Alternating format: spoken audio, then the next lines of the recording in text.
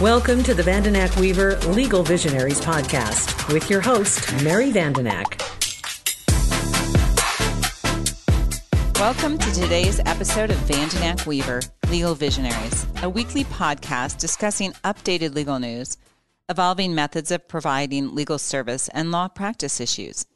My name is Mary Vandenack, founder and managing partner at Vandenack Weaver, LLC. I'll be your host as we talk to experts from around the country about closely held business, tax, trust, estates, legal technology, law firm leadership, and well-being for lawyers. On today's episode, I am joined by Mike Weaver. Mike Weaver is one of my partners at Vandenack Weaver. He runs our business department, does a lot of business exit strategies and planning with business owners. And so we are actually doing a series of podcasts on business exit planning. It's been a really hot topic in the last few years. We're seeing a lot of money get thrown at business owners, and those business owners who weren't necessarily planning on exiting are making decisions to exit. And in discussing that with business owners, it has us really aware of the fact that we need to do a little advanced planning. So I have a business owner I spoke with earlier this week who said, when do I need to start thinking about business exit planning? So what's the answer to that, Mike? When should somebody start thinking about that? Well, the answer from the lawyer's perspective is you can never start thinking about it too soon. So, and at any time really is any time when you're even contemplating the sale of the business or what life is going to be like for you after the business, that's when you need to just start thinking through these various matters that we're going to discuss.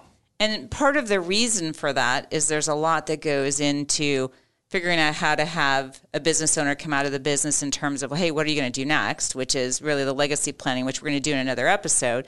But the other thing is positioning your business so that it is the most sellable. So that's what we're going to focus on today is what are the tax efficiencies? What should we think about in terms of structure? Should you dig out? Are there any skeletons you need to dig out of your closet? So If we kind of look at the initial area of a business, some businesses might have multiple different businesses. For example, I recently worked with a company who was in cloud space technology, and they were in some kind of cryptocurrency space, and they were like almost unrelated lines of business. How does that play into an analysis when you start talking to a business owner about, I'm thinking about selling my business. I have these different lines of businesses. How do I package this? Yeah, particularly in today's environment where you've got some maybe serial entrepreneurs that might have a variety of different businesses that they're engaged in. And they may be all housed under one roof. You know, they may have one entity that they're operating their businesses out of. So really what the business owner wants to do is sit down and analyze the different lines that they may have, and it may be a cryptocurrency, it may be a rental business, it may be all sorts of different things, or it could be a series of different business types that are all related to one main business. But you need to just sort of look at the businesses, the separate lines, and say, what is going to be attractive to a purchaser of this? Are they going to want all these different lines? Is there something that they're not going to want? Or is there something that you as the owner might want to keep? So you might want to think about separating those out into separate entities and packaging them that way so that the potential buyer can sort of take what he wants and you keep what you want, and everybody goes down the road. So you can sell some or all of the business depending on what a buyer might want. Exactly. So what do you need to think about in terms of equity structure? Obviously, if a business owner is the sole and only owner of the business, that's not such a tough issue. But what if they've sold shares to employees, or they brought in investors to help them get started, and so they have other owners? What do you need to take a look at there? Well, you're right.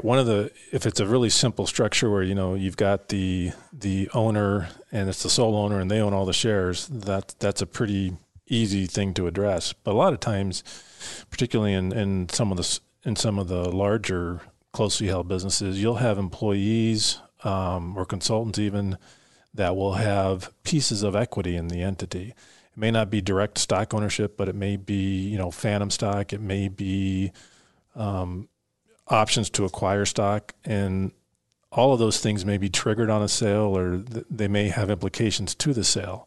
So the purchaser coming in may not want to deal with all that stuff because sometimes those are very complicated formulas and they don't want to deal with it, and they just want the owner to deal with it.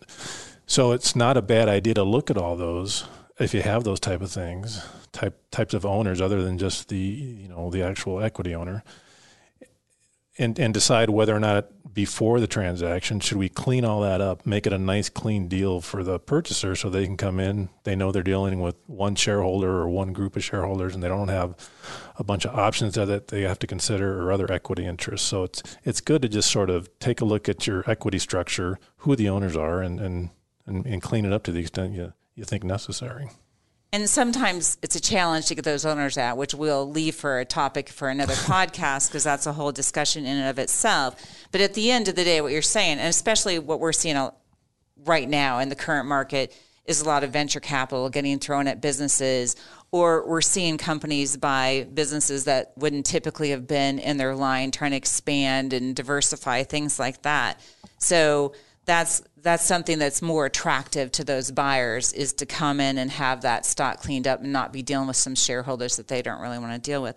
Another thing that we see, it's not uncommon, especially when we're doing closely held business planning in the early stages, and closely held doesn't necessarily mean small business. We have closely held businesses that are just operated by their owners that are international companies. Right. So in those, sometimes for a variety of reasons, we may have voting and non-voting type of structures.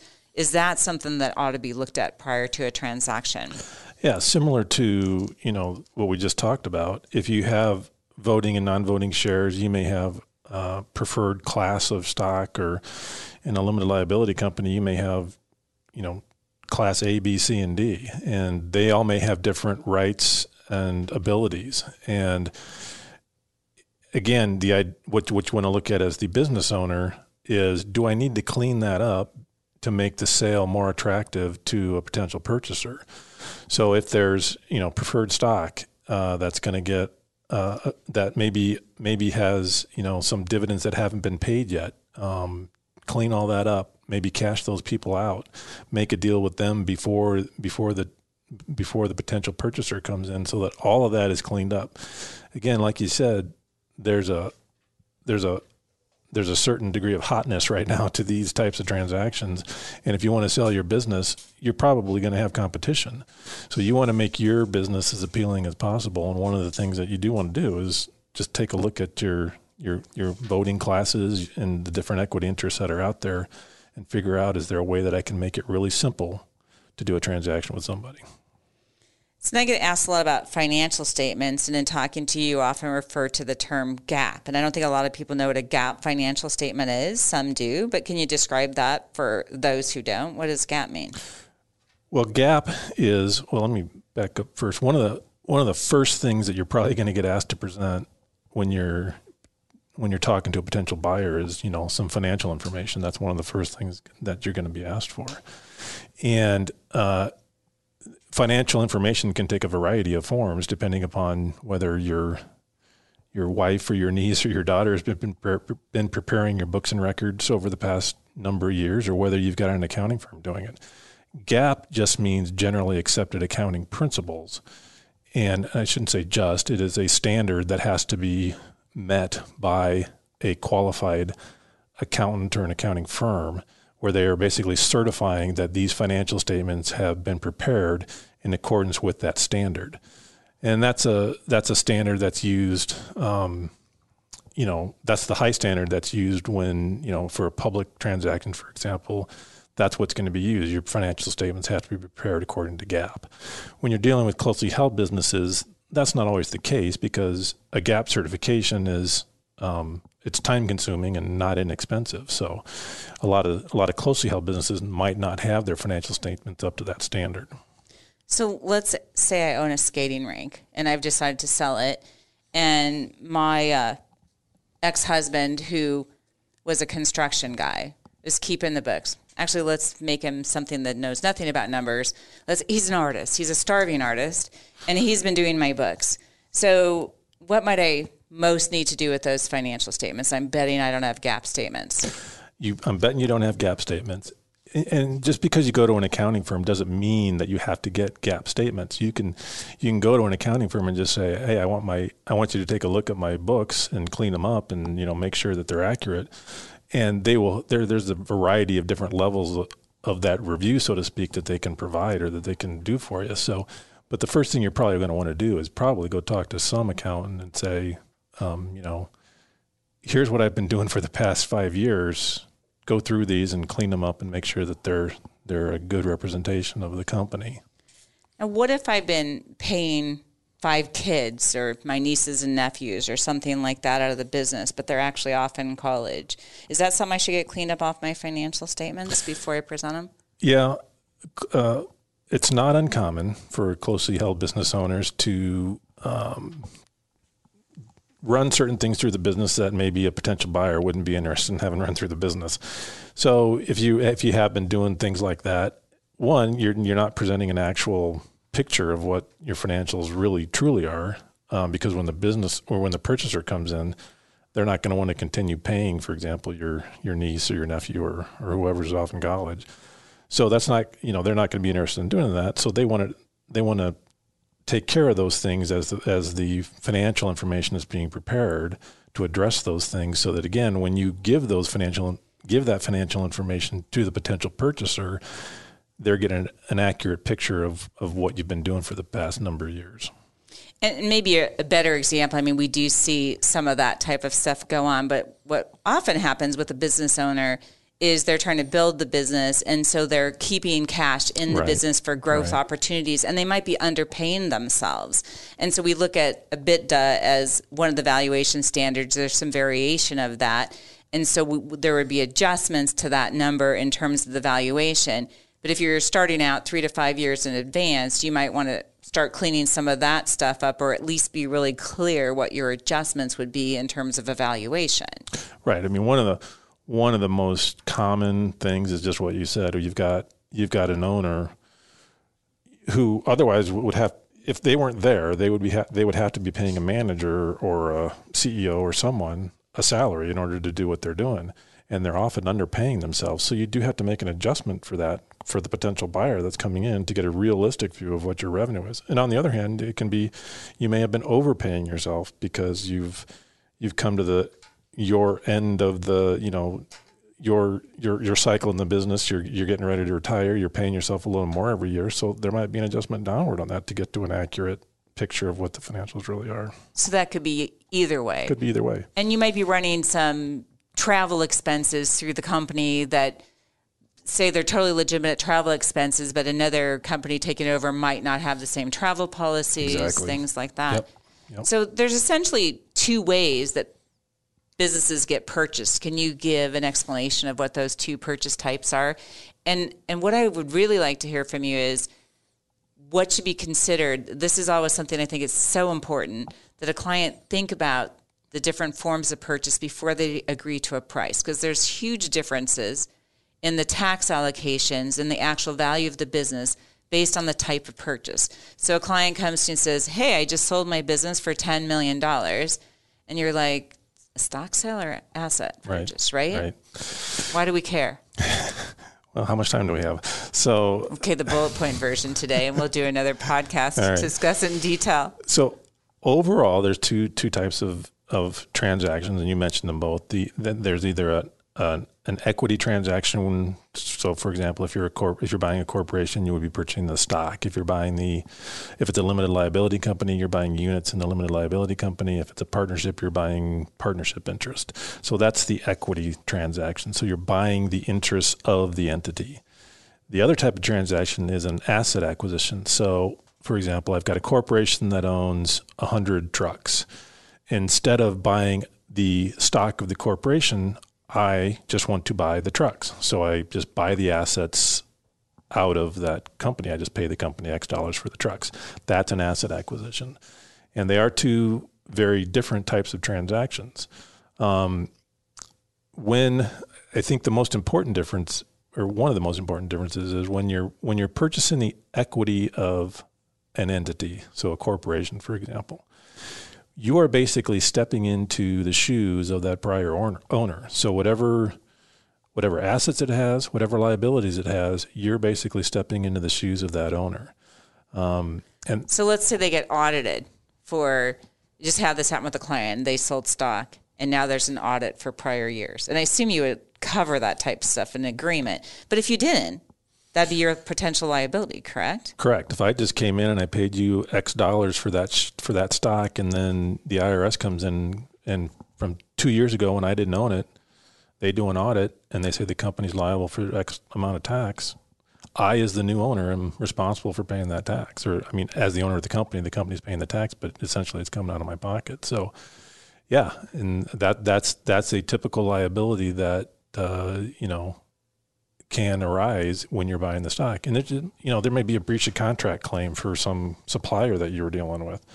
All of those potential liabilities, you as the new owner, you're basically assuming those by buying the stock. Now, like you said, in the purchase agreement, in the stock purchase agreement, you will normally try and address all of those things. So if there is an unexpected tax audit, who's responsible for that? If there is a lawsuit related to something that happened before I bought the business, who's responsible for that? So you're usually going to try and cover that, but you do need to make sure that you do, because if you just go in and buy the stock and you haven't addressed those things, you could be on the hook for a lot of stuff. And in the current market, a lot of times you do see the desire to purchase stock, and that's sometimes your venture. I mean, there will be all kinds of structures that we do. It can be both ways. But what we've seen this last year is a lot of venture capital companies buying stock. And so with that said, when you're doing that type of purchase, we refer to what we call skeletons in the closet, and you should get those skeletons out of your closet well in advance. So what kind of things might fit that term of these are the skeletons in your closet that before you put this up for sale, you're going to want to clean up? Well, we talked about a few of them already, and that is, if you've got certain expenses that may or may not be questionable that you're running through the company, you want to take a look at those and make sure that they're cleaned up, because again, it's going to affect the financials, but it's also going to affect the purchaser's willingness to continue with the deal. So, it's always the buyer's, or it's always the seller's desire to, present the picture of the company in as best a light as they can. And that's understandable. They're trying to get the highest price that they can. But you do have to do that knowing that the potential purchaser is going to come in and they're going to do their due diligence. So they're going to ask you for all sorts of books and records, not just financial, but, about your contracts, about your employees, about your pension or your profit sharing plan. All of those things they're going to ask about. So you, to be proactive as a business owner, are going to want to go through basically that same due diligence and say, okay, what could pop up here that could derail this transaction? So you do your own due diligence in advance of the transaction. The reality is that due diligence might be slightly different in an asset sale or a stock sale, but there's due diligence in both. And your agreements covering the transactions are different, have different reps and warranties. Like you and I recently ran into kind of a combined asset equity purchase, and that was the big concern you raised was, well, how does this work in terms of reps and warranties when you have a dual transaction? But that cleanup applies to both. Yeah, it really does. And particularly, even if it's an asset deal, they're going to want to know that the assets that they're buying are, that they're getting, free and clear of all liens, encumbrances, and other claims. So you're going to want to do, a similar type of due diligence no matter what transaction you're doing. And the other thing that we talk about when a business owner is getting ready to sell is they have to give some thought to life after the sale, including things like, are they going to retire?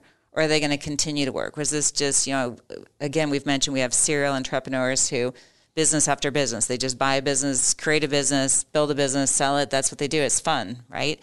And so what kind of things do they need to consider in terms of, let's say it's one of our serial entrepreneurs and they're planning on going and doing another business of some sort. Before they sell this business, what do they need to think about? Well, the most important thing is that they think about it, because I just talked to a client, the other day where he's at the age where most people are ready to retire, and his statement to me was, if I sell this, what am I going to do? And that's my question to him was, what are you going to do?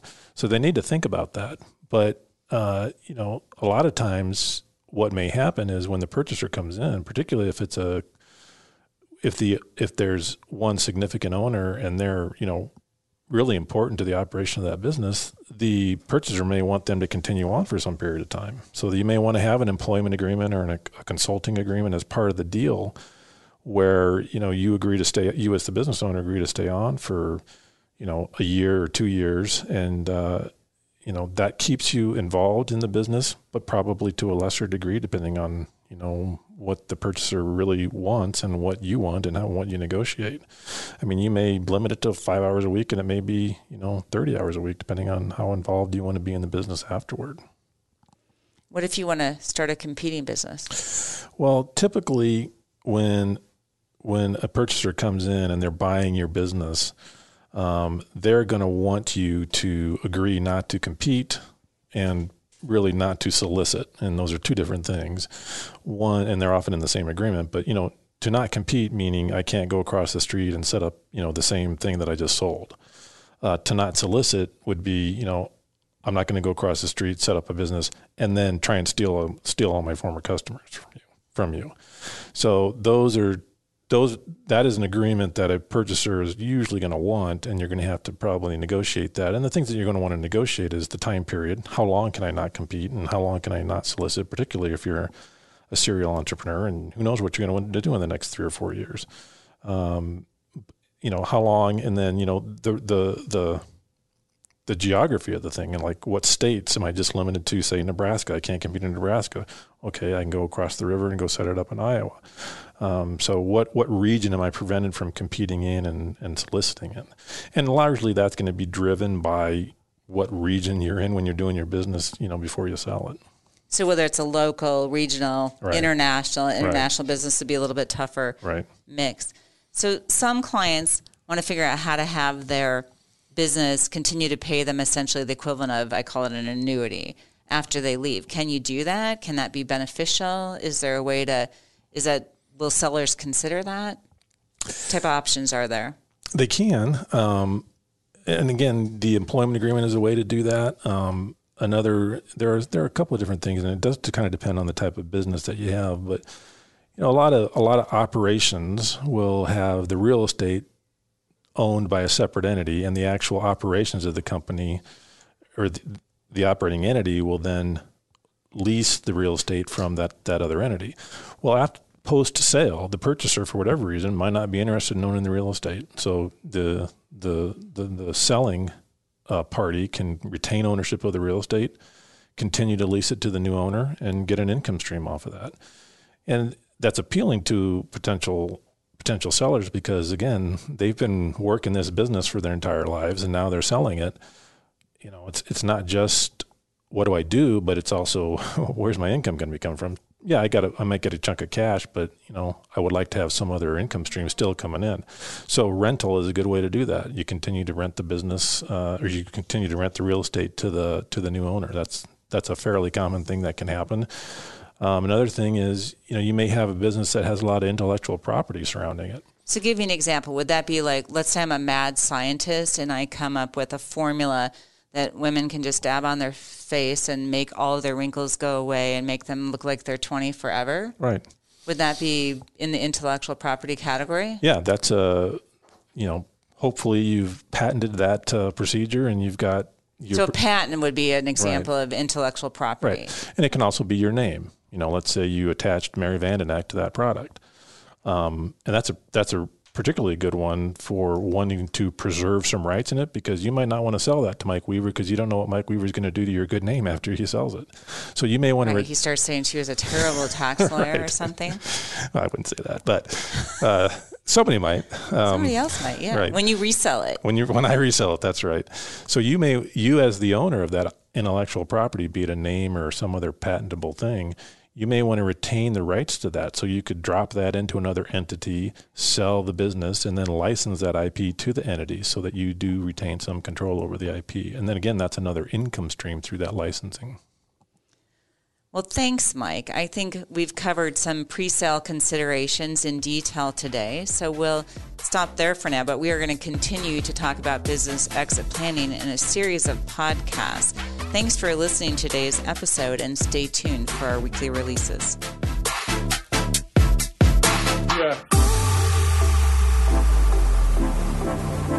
A Huda Media Production.